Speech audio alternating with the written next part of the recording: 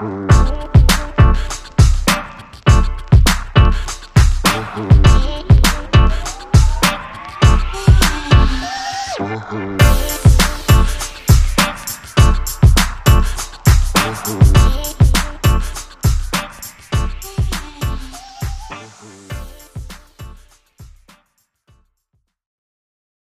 just going to be 100% completely transparent with everyone. I'm currently sitting outside the Cracker Barrel. It is 7:32 Eastern Standard Time, and I'm in my feelings reading over today's chapter. I'm meeting my mom and her boyfriend for dinner, and my brother is here too. And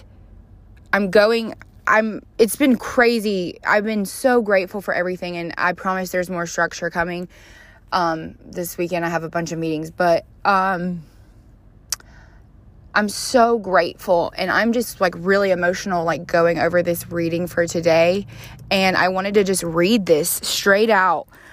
And it kind of like checks me too, because it says, I want to just ask you, like, why did you pick up this book?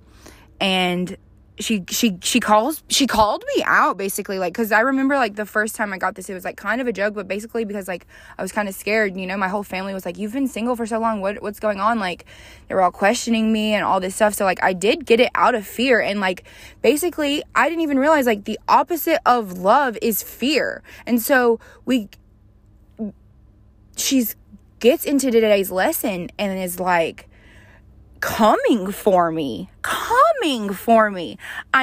She says, why did many of you picked up this book out of fear? I'm afraid that love will pass me by. I'm afraid that I'm not good enough, healthy enough, smart enough to find love. I'm afraid I've missed my chance for love. You thought if you bought this book and did this course that I would straighten you out and fix what's wrong with you and tell you what you need to do to find someone who will take care of you. But I don't think you need straightening out. I don't think you need fixing, and I don't think you need anyone to take care of you. I think that we don't even realize how much love we have inside of us, and that we just literally are love, and we're created from love to love others, full of love, to just love others and receive love, and just this world and everything that comes in and comes at us makes us feel like we're not good enough, we're not capable enough, we're not this enough, like our parents, our grandparents, the culture that we were raised in, the past traumas, the friends, even friends. I've been thinking of things over the last few days that have happened, like, from middle school, even with, like, friends that were, like, girls. Like, the reason, like, maybe that I think that I'm not good enough sometimes goes all the way back to that. It's, like, wild what, like, just opening yourself up to it, realize, like, you can look inwardly, and it's not even about always healing from, like, past relational trauma, but even friend trauma. And so I'm sorry that people have made you feel like you're unlovable and that you can't be loved. I'm sorry that people have made you feel that way. I'm sorry that the world has done that, but you are lovable, and I just want everyone to know that you're lovable, okay? I'm still reading, so I'm going to pause this, and I'll be right back, okay? Love is within us. It cannot be destroyed, but can only be hidden. You already have all the love you need in your lives. It's locked inside your own magnificent heart. Come on! Oh my goodness, what? I think it's basically just so important that we know that we don't want this whole book to be started and motivated by fear. So we're basically on lesson 4, and if you did, let's say you did get this book because you couldn't stand being alone anymore, maybe just shifting that mindset from I can't stand to be alone anymore to I'm ready and available for love. We can't let fear dominate the search. We have to already know that we're coming from a place of love.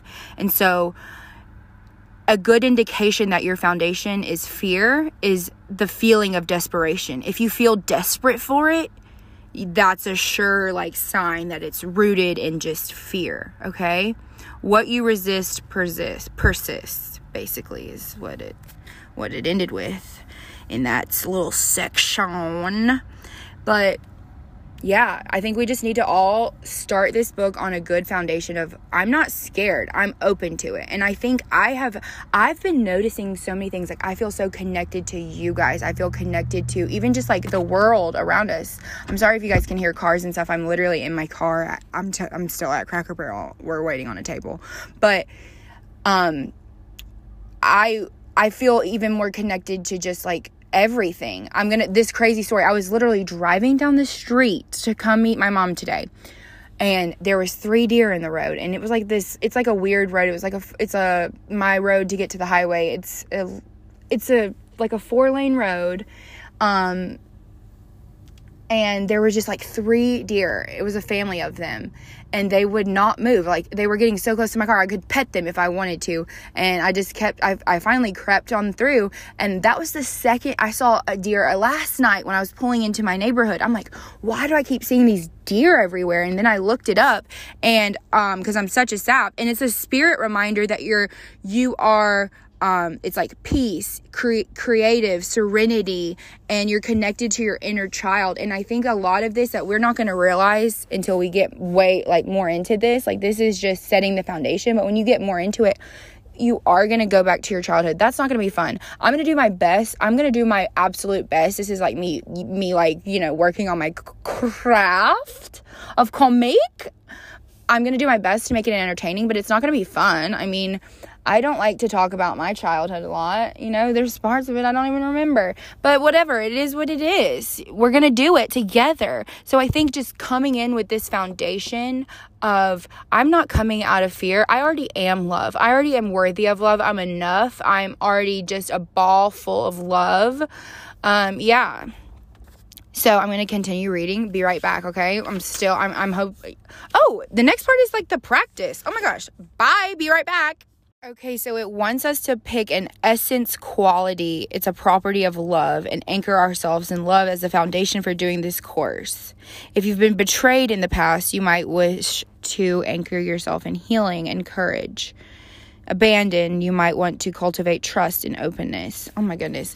I've been through, literally, guys, if you can name a situation, I've literally been through it. So I just am wounded. So I'm gonna go and do this practice and see where we're at. Be right back.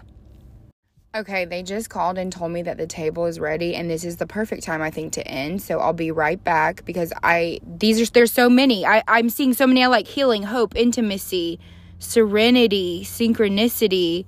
These are all things, go in your heart. What do I want from this? I'm feeling just hope, I think, My life is hopeful and overflowing with hope and passion, and I don't know. I'll see how I feel after dinner, okay? Guys, something crazy happened at dinner, and